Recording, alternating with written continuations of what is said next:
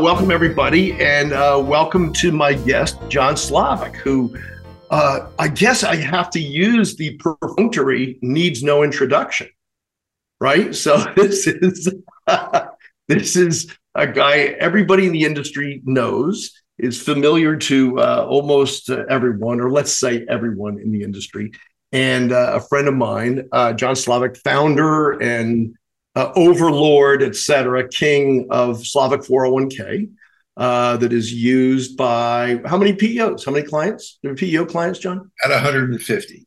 150, an enormous industry penetration. So, we've been friends for a long time, and we've talked about so many different things. And so today, I'm going to start at the beginning, start at the background, and I think, maybe people know your background, and I really have been impressed by it. It's the old saying, it's not where you are, it's where you started from. So you started in New York State.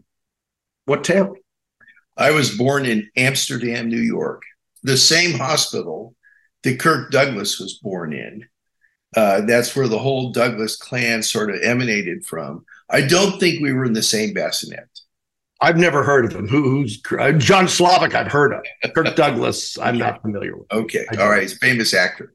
Yeah, and Michael Douglas's father. Oh yes, that's more my generation. Right. Thank you, Michael Douglas. I understand. So what? Your parents owned a hotel. That's right. Motel. And what was your job there? What did you start doing at that hotel? Well, when I was 8 years old, everybody in the family had a job. So my mother and sister, they had jobs. My job was to take care of the Coke machine. Mm-hmm. And so it was one of those old red small Coke bottle machines that would take nickels and dimes. Mm-hmm. And so my job was to keep it stocked, count the money, and then give the money to my father, who was in charge of everything. Mm-hmm. And I had to do an accounting. Did I get paid for anything? No, that was just part of the family deal. So as I was taking care of the Coke machine, following twice a week, I would go to the Coke machine, refill it, take the money out, count it, and give it to my father. I noticed there were old dates and so on. And this was, of course, way back when we had actually silver coins and all of that before today's modern change. When we actually had coins. We had coins. Yeah, right. Yes. Yeah. They were not just digital coins. They were actual coins. And so I'd sort through them. I noticed, old dates and so on. So I asked my father if I could replace some of the coins with money and I could start collecting coins. So I did that, and every now and then I would find a particularly rare date. So by the time I was 9, I had found thousands of dollars worth of rare nickels and rare dimes and started studying them and trading them. So by the time I was 10, I had $5,000 worth of money, actual money, from coin collecting and so on. And that's kind of how I got my start in business. And did you start a 401k with that money, John? Did you? Not exactly. So do you still have any of those coins? I do, tucked away.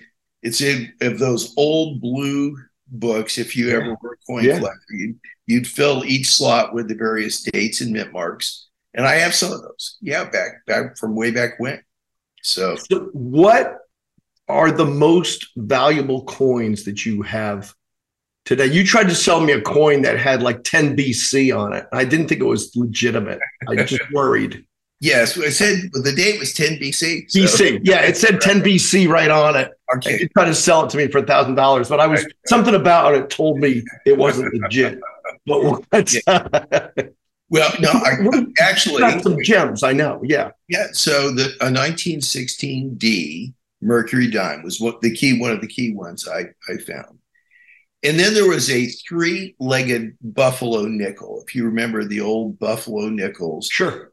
One of the dies was broken when they stamped out the coins, and the buffalo only had 3 legs.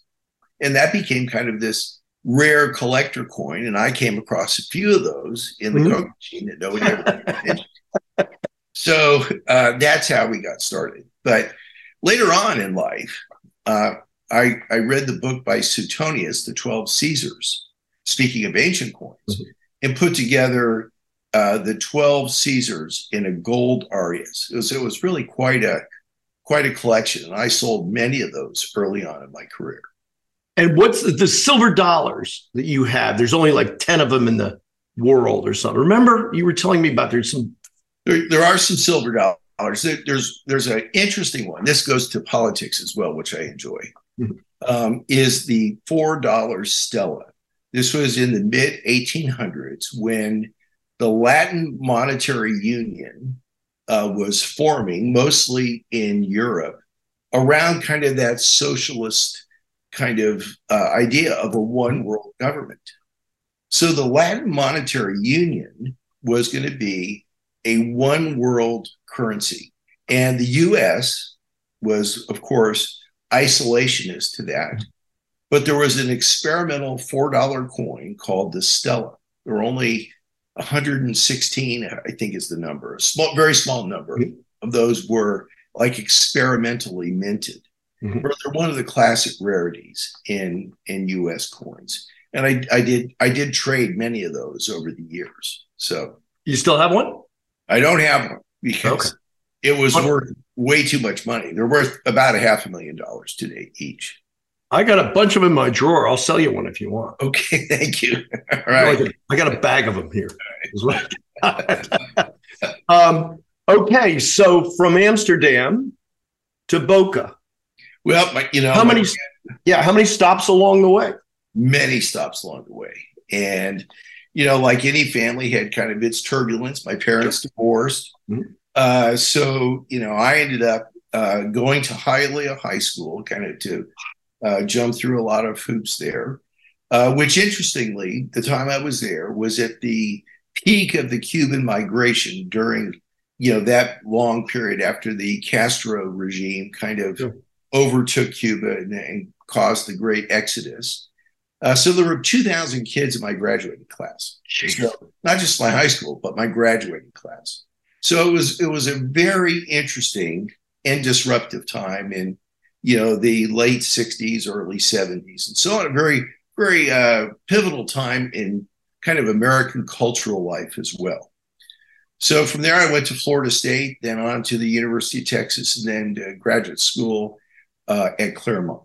So did Florida State have a 4-year program then? They did. They had recently converted at that time from just a girls' school to a co-ed school. But those girls sure could play football. Were you in the clown school then, or were you a more serious cerebral pursuit? I had 3 majors. I was a political science major, an economics major, and a religion major. So I carried 21 hours typically we were on a quarter system and got through school. I was a janitor at the Capitol. So every afternoon I headed off to clean offices at the state Capitol. It still needs a good scrubbing, I think, in Tallahassee, don't you think? Yeah. It's Tallahassee's quite the place these days. Okay, so your summer jobs, I'm sure, in high school and college were nice and cushy. What'd you do? I was a laborer. In fact, at lunch today, I could speak a little Spanish, and at that time, I was the only white guy. Well, I'll tell you this story. It's kind of a funny story. I had a full scholarship from the state of Florida. I graduated high school in 1971. And in May of that year, I got a letter from the state of Florida revoking my scholarship due to affirmative action. So I was very discouraged, because I needed that scholarship. So they said, please find and close your student loan application. So I worked construction during the summers, both as a high school student and as a college student. So I go to the laborers union, AFL-CIO, and take my number to be called out on a job.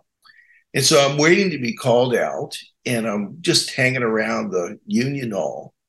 And there's a picture of guys holding up checks that say scholarships. So I inquire at the window. And they say, well, they're really for children of union members. I said, what about actual union members? They said, let me check. So the woman goes to the back, goes back, and says, yeah, you can apply, but you have to have good grades. Mm-hmm. So I said, well, let me get my transcript from my high school and I'll bring it in tomorrow. So I did that. And I was the only white guy mm-hmm. in the laborers union. Mm-hmm. And I got 3 times the scholarship from the union that I did from the state of Florida. So it was really one of those great juxtapositions. Yeah. Within the culture at that time. Sure. I was the unexpected benefit. Yeah, absolutely. It's great. So you went from Florida State to U of Texas. That's right. To study economics, right? No, I actually studied public administration there. Okay. I was a part of the LBJ school. LBJ school, sure. Famous school. Yeah, absolutely. And really enjoyed my time in Texas. And then went on to the Claremont Graduate School in Southern California, doing economics. Mm-hmm. But I hate to admit it, I ran out of money and dropped out. So, that happens. Yeah. How did you refill the coffers? Well, I did a stint for a while, about 3.5 years. That's how I ended up living for a while in India, working for like a Christian version of the Peace Corps, mm-hmm. Placing doctors, teachers, engineers into various countries. So really, I was just a kid of 23, 24 years old, mm-hmm. but I traveled to 40 different countries and not like tourist destinations. These were pretty tough spots. I was detained once because I lost my way in Thailand mm-hmm. For a couple of days. They thought I was either a drug dealer or a DEA agent. Convinced that I wasn't. Finally, they believed me and let me go. I was in a building in the south of the Philippines on the island of Mindanao, and there was a lot of turbulence. There was a kind of an insurrection among the Islamic population then. So I leave the government building where I negotiated a position for some of these people to come there, and the building blows up, knocked me down. It was so there was some really raucous times back in the day. But then I made it back here to Boca and went to work for a friend of mine, actually in the coin business, Bill Youngerman, very good man. Mm-hmm. And a few years later, started my own business. That's where Slavic Investment Corporation was formed, and what are kind of the origins of where we get into the PEO industry. Yeah. So tell me about your brother-in-law, Mike, who knew Ray Kroc. He knew Ray Kroc, and he was in Roanoke, Virginia, as I recall. Mike was, right? He was in Western Virginia. Good memory. Right? Yeah. And he started a McDonald's franchise and then had a bunch. And again, I remember him telling me the movie about Ray Kroc. He said, Michael Keaton, I think, played him. He said he nailed him. He's like, if you see that movie, that was Ray Kroc. Again, he knew him very well. So then Mike, I guess, moved to South Florida, right? I was the first to come here. And then my mother migrated here, and then my sister and brother-in-law came here. And Mike lent me $65,000, and I paid him back within 6 months to start the Slavic Investment Corporation. What year did this that you started? This is 35 years ago. So wow. Whatever year that is. So it'd be like 1985. Okay. The $65,000, nothing to sneeze at today, but it was a whole lot more. It was a material amount of money at the time. And basically, I started writing a financial newsletter back in the day and printed it up at a print shop. There was no internet. Yeah.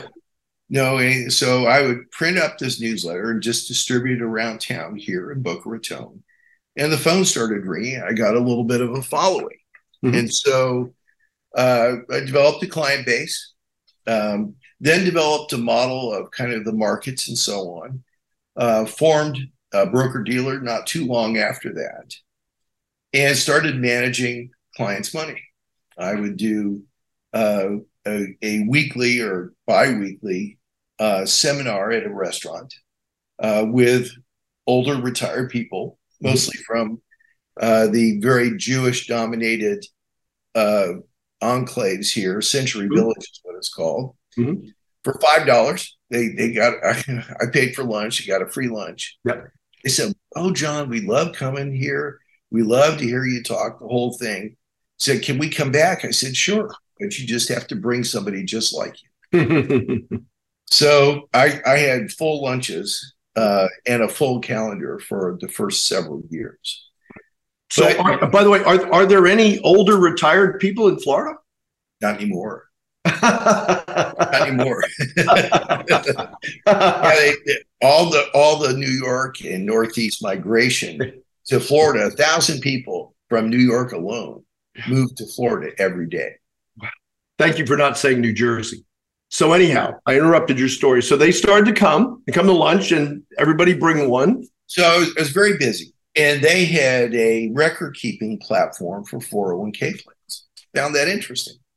So as a young broker-dealer without like the wirehouse, like Merrill Lynch and other major brokerage companies give a lot of support to their people. I didn't have that. So I kind of leaned into the support that the various fund complexes would give me. So Kemper was one of them. They've been bought and sold a number of times, but you might remember the Kemper Cavalry from the old TV commercials. Yeah. So they sent me to school called ProStar. That was kind of how to learn the 401k business. I found it pretty fascinating. So I started working on developing a 401k business. At the same time, here in Florida, the PEO industry was just beginning to percolate. Staff leasing over in the Bradenton area was like the big company, but lots of other companies were springing up all over the place. And I found that to be really interesting. And so, and you sought out T. Joe Willie. I did. A fellow that worked for me at that time said, we should get an expert to come in here and guide us in the process. So I said, that's a good idea. So T. Joe Willie, kind of the intellectual founder of the PEO concept, right from the earliest days, and he only recently passed away, came in and we spent 2 days together. And so I was pretty anxious to kind of start a PEO because it seemed really interesting to me. He said, no, you shouldn't do that.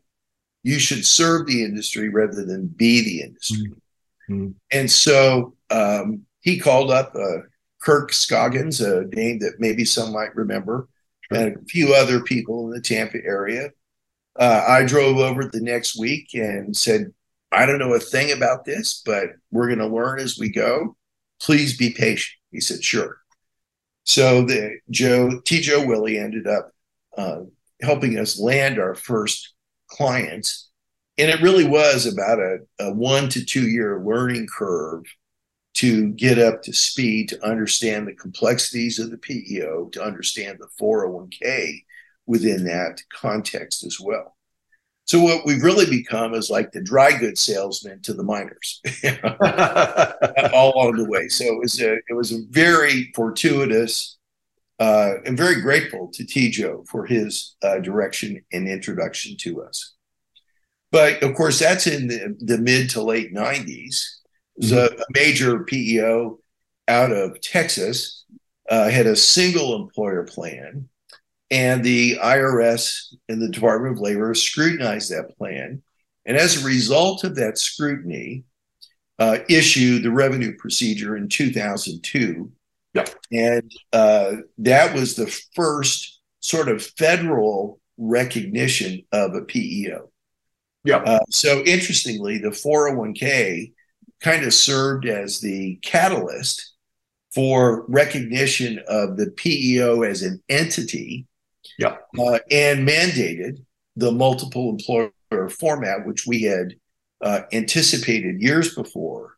So most of our clients at that time were already in the multiple employer format. So they were almost instantly compliant in the new regulations. Yeah. So give me some in numbers, if you can, some comparison from those years, number of clients, a number of dollars versus today. Like, what sort of growth have you seen in the industry since then? Yeah, we started out with, from zero, really, with those first few plans. And, through the years, learned and grew. I'll say one thing kind of as an encouragement to my fellow vendors. When I started out, maybe because I was motivated to maybe start a PEO, when I decided, okay, we're going to serve the PEO, when Melissa and Barry and all those who had run the various meetings through the years, they were far less today than they are today. I would always go to the breakout sessions. I would learn stuff that I had no application whatsoever to the 401k directly. But I would encourage any vendor to do that, because then you learn the whole organization, the whole structure of the PEO and what its business model can and cannot do, and what changes are necessary as the economy changes and so on. So those are the key things that in the earliest days was, I think, very helpful to Slavic, because not only did we kind of learn the business model, we learned the language. Yes. We could understand where the 401k would fit into the whole business model of the PEO. And then we worked hard to make that fit a smooth and easy one as much as possible. Yeah, that's such great advice, because I see people stay in their lanes sometimes, or stay in their silo. And you think, I kind of would want to know what else my customer knows, what's on their minds, what are their pressures, right? So that I'm not talking to them about X, knowing that Y is looming so large in their world, and being naive to that, right? It's like, even like today, like the ERTC is such a huge issue. Like, I'd want to know that. And even no matter what I do, no matter what it is I sell into this space, it sure is good to be fluent in all of that stuff. I think that's great. Here's kind of a current example. The risk conference was historically almost concerned exclusively with workers' comp. But in next month is the risk conference.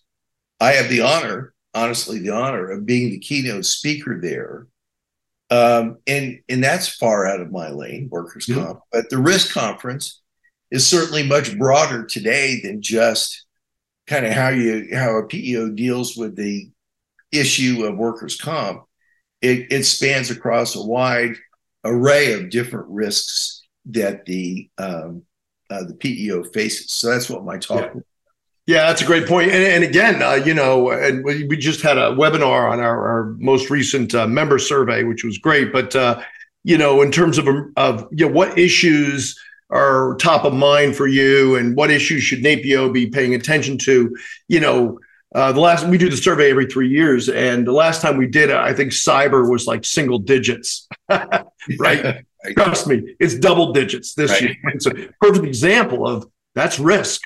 That's a big risk issue, and it's something that touches everybody, right? Something that's top of mind for you, for every PEO, for everybody, right? Well, I was given a gift last week that is very helpful in my presentation next month, and that's the banking crisis. Yeah, right.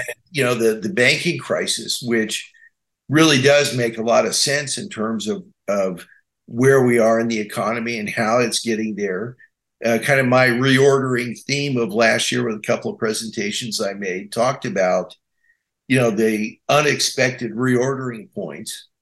Like 2 weeks ago, no one gave a thought about the banking issues. Didn't think about it at all. Now it's the only thing on the news, right? So, that's a whole risk spectrum that PEOs now have to deal with. and think through, particularly, I think probably the smaller boutique, PEO that's been in place for a long time probably uses a regional or community bank. Yeah. And, there's a lot of risk that is sort of rippling through the industry in this time period. So yeah, let's stay on that for a second. So where's that headed? And I saw your blog post, and helpfully, I think, corrected your math there. You're welcome. But so much that I know you look to me as really the math guy, so I appreciate that. That tells you a lot.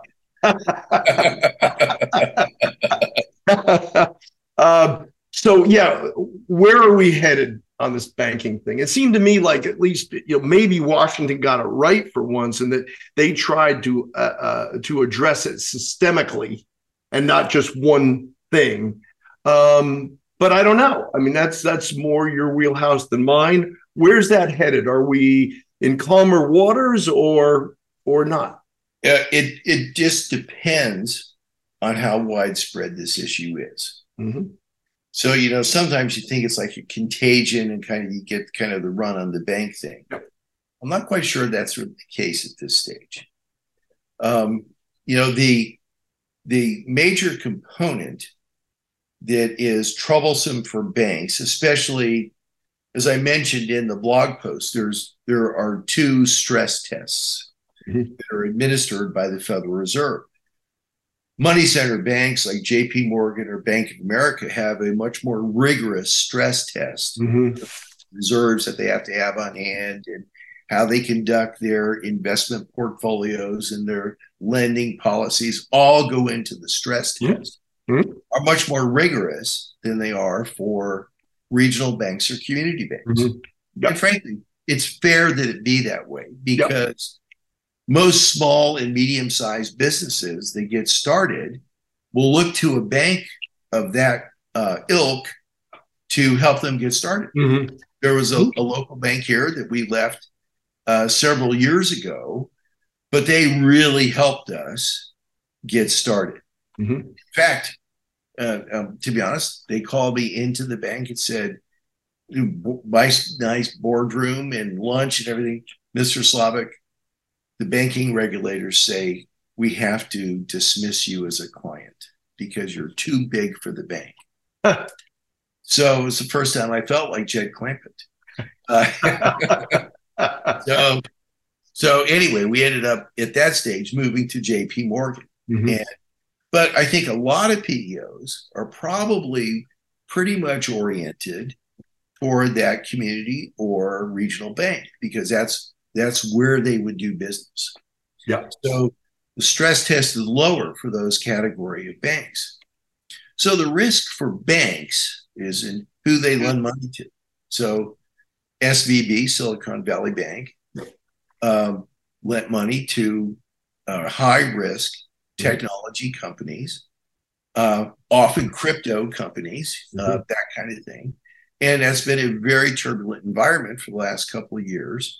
So their loan portfolios suffered, but they also went out further on the yield curve. And so they were getting that extra 50 basis points of return on the yield curve. Now, Federal Reserve has gone through 8 different rate increases for a 500 basis point increase just in the last year. That's the sharpest increase in interest rates in history. Even back with the Paul Volcker days, interest rates were much higher, but they moved up more gradually. This is the sharpest increase. And so what this does, this inverse relationship between bonds and interest rates, it killed the bond prices held in these portfolios. One statistic that's important is the bond market is 4 times the size of the stock market. So, just to get a kind of sense of proportion. So when these portfolios are hit, both from a loan perspective, as well as from where they are on the yield curve, it puts them in great jeopardy. And like what happened with Silicon Valley Bank, billions of dollars exited the bank sort of kind of quietly about 2 weeks ago. Yeah. And it was like a run on the bank. Same thing with Signature Bank. Yep. So is it because those two banks were unique? No, I don't think so. So, the Credit Suisse in trouble because the Saudis are no longer backing Switzerland. Mm-hmm. Bank Switzerland stepped in to be the backstop there. They put in like $50 billion or something, right? I think. But yes, it shows you the fragility that exists today in the banking system. So where this could go, maybe it's just stopped here. Mm-hmm. Probably the Federal Reserve will announce a rate increase next week of only 25 basis points, or maybe not at all. Yeah. When previously the expectation was 50 basis points. Yeah. But the important component, if you look for a silver lining in all this, mm-hmm. The banking crisis by itself is disinflationary, mm-hmm. because it's automatically tamping down economic activity, because Sure. everyone is sort of pulling back and kind of being a bit guarded. By itself, that will prove disinflationary. It's probably worth 100 or 150 basis points of a rate increase that we're getting unexpectedly through this crisis. Yeah. So let me ask you, and this was in your blog post, should 401k holders worry? What does this portend for 401k? I thought it was an important point in your blog post. Well, it really doesn't affect the 401k directly. And why? Well, because most 401k investments are in mutual funds, well diversified, and generally the bond portfolios are government-backed securities, federal government-backed securities, which are, I don't want to say immune to the banking crisis, but the threat of collapse just doesn't exist within the investment platform of the 401k. Where risk does exist is just the decline of the market, both the stock and bond markets in this unstable environment. You might suffer some loss, but it isn't like the catastrophic loss that could come out with the collapse of the bank and you end up losing all your money. Right. Yeah, I thought that was a great point. What is the state of the PEO industry now, and what's the outlook? Again, you've been in this industry a long time. What's the outlook? For a very long time, I think the industry has kind of settled into sort of the business as usual component right up until the pandemic.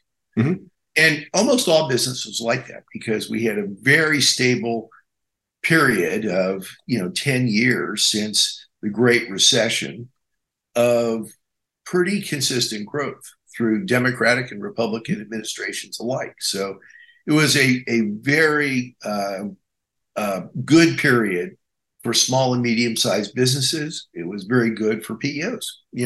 That's mostly your tenure.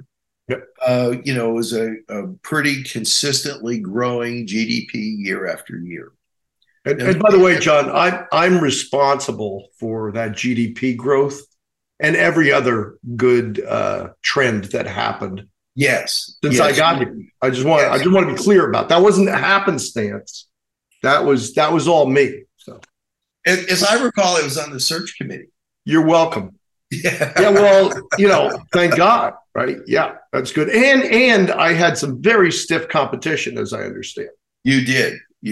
So that'll be the next episode. Maybe the next episode. So yeah. And for everybody's benefit, John loves to regale me and anyone who will listen with the weak competition when I was selected. So it was, people, English wasn't their first language. Some didn't complete high school, et cetera, et cetera.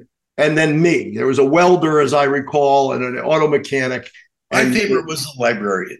The librarian, yes. Yes. And you're kicking yourself. And Pat, you'd be the guy that talked in the library, right? So I was. They told me shush all the time. Yes. So anyhow, great. Where was I before this diversion into? Yes, the GDP growth since I arrived. I had to jump in and take credit for that. Okay, that's where you were. Yes. Okay. Yes. But anyway, the pandemic hits, and of course, everything shuts down. Now, the effect of the pandemic was very uneven across the economy, and basically those who have a college education were much more prone to work remotely. Those that had high school education or less generally had to go to the place of work. So you get this uneven impact from the shutdowns. So a whole new economy begins to emerge here with the remote work environment. I can see you're probably at your oceanfront estate today doing the broadcast. One of several. I'm actually in the office today, so. Oh, you are? Oh, okay. I have so many homes to keep track of, John. It is hard to keep track of me. I'll admit that. But I'm in the office today. Ned, I understand your pain. I can feel your pain. Where were we? So, but I want to make one point here, that this disruption is more than anyone could ever have estimated in the past. The only parallel we have is like the Roaring 20s, 1920s, that followed the Spanish flu epidemic in 1918, which kind of set the stage for kind of a reset of the economy through the 20s, which interestingly ended with the collapse of the stock market in 29, ushering in a decade-long depression. I'm not saying that's going to happen here, but to give a sense of proportion between the monetary stimulus from the Federal Reserve and the fiscal stimulus from the federal government, there was $6 trillion pumped into the economy within the span of about 12 months, 12 to 18 months, in that range. Now, to give you a sense of perspective of what $1 trillion is, if 1 second equals $1, how long does it take to get to $1 trillion? 32,709 years. That's longer than recorded history. So 6 of those were pumped into the economy in very fast fashion. Now, there's still a lot of money around. Partially, that would account for also the rapid consolidation that took place in our industry, with many PEOs selling and being bought by private equity, lots of transactions going on. Because the price of money has never been cheaper in the history of the United States than it was like a year and a half ago. That makes sense. So you get that perfect correlation between consolidation and the expansion of money and the price of money, which was almost zero at that stage. So it's not surprising, with that much stimulus, we're going to get inflation. And it's not going to be hard to see why this is unfolding as it is. You get this level of disruption is changing the state of business in America. And accordingly, to answer your question earlier, the PEO model has to change as well. And so, kind of the traditional sales model of, courting a company for a couple of months and showing the various advantages that the PEO can bring to the small business is going to have to probably change as well, because remote work is here to stay. We see 30,000 people at Amazon signed a petition to stay home. Elon Musk even reversed his position on forcing everybody back into the office. So this is a permanent change as a result of what we've been through. And the adaptation of the PEO model will, I think, have to follow, because much of it was built around kind of the workplace. And now it will have to be built around the employee, the worker, of what he or she does, and how that's going to be administrated in this remote environment that is emerging here.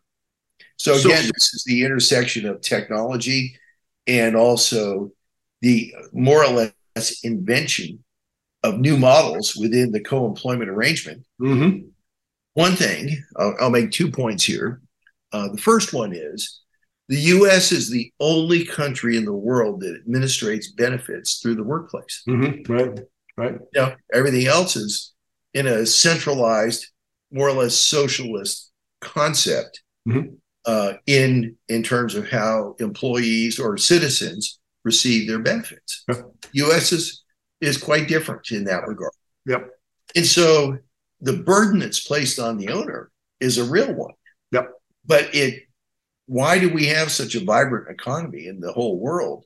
It's because it revolves around the workplace and the enterprise that represents. Yeah, absolutely. So PEO plays such a vital role in, I don't want to get too philosophical here, but really in maintaining the work site as the benefit administration point or distribution point. Yep. And it really allows for the free market and the entrepreneurial innovations, inventions, and so on to create an efficiency that no other country has. Even look at our own country, that for centrally administered benefits like Social Security and Medicare, it's our Veterans Administration. It is littered with inefficiency from every dimension.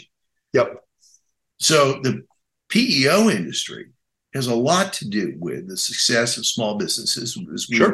Sure. But 70% of all patents are issued to companies with 50 or fewer employees. So it really is the innovation engine of the free enterprise system in America. And the PEO does a central work in facilitating that.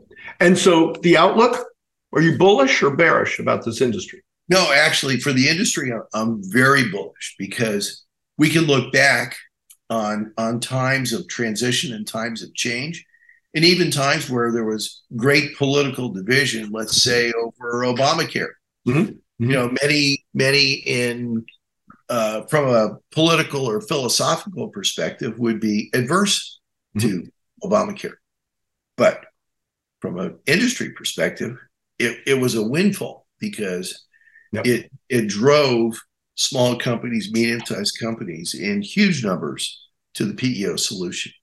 Well, and closer to home for you also are these states with the mandated retirement plans, right? And if you got a PEO, you're going to meet that mandate, So same thing. While people may be a little lukewarm about mandates, the same thing. Those are a shot in the arm to this industry. Well, it is, and I think it's an important element here, because those are blue states that have put, a sense is the employer mandate, very similar to what Obamacare was contemplating. But red states are also migrating to that model as well. I think it's well recognized that without kind of that automatic payroll component, it's very difficult for most Americans to save on their own and be ready for retirement. So we have an entire generations of people kind of lurching into retirement, depending solely upon Social Security. Which is very inadequate to live the kind of life that most people want to in retirement. So hence the mandate is there, and we're seeing a wide proliferation of that state to state. Secure 2.0 will be implemented in the next couple of years, and that's where you get auto enrollment and auto escalation. So I think systemically, that's going to be positioning the PEO to be one of the few conduits to facilitate that requirement. And frankly, that requirement is an important one, because without it, we're going to see large swaths of the population languishing in pretty close to poverty levels without the ability to save and prepare for retirement. So let me ask you, we'll bring it in the home stretch. Let me ask you, what is your advice to new entrants into this space, either as PEOs or as service providers? What's your advice? I love the one about, sort of taking the 360-degree view, like learning about the industry, going to the breakouts. That's a great bit of advice. It really is. But for somebody who's getting into this space for the first time, what's your advice then? Well, I think that the foundation that has been laid in the last, 25 or 30 years in this industry is really an important one, because it does make the PEO kind of the engine for facilitating small and medium-sized businesses to deal with the requirements that are placed on them, and rightfully so.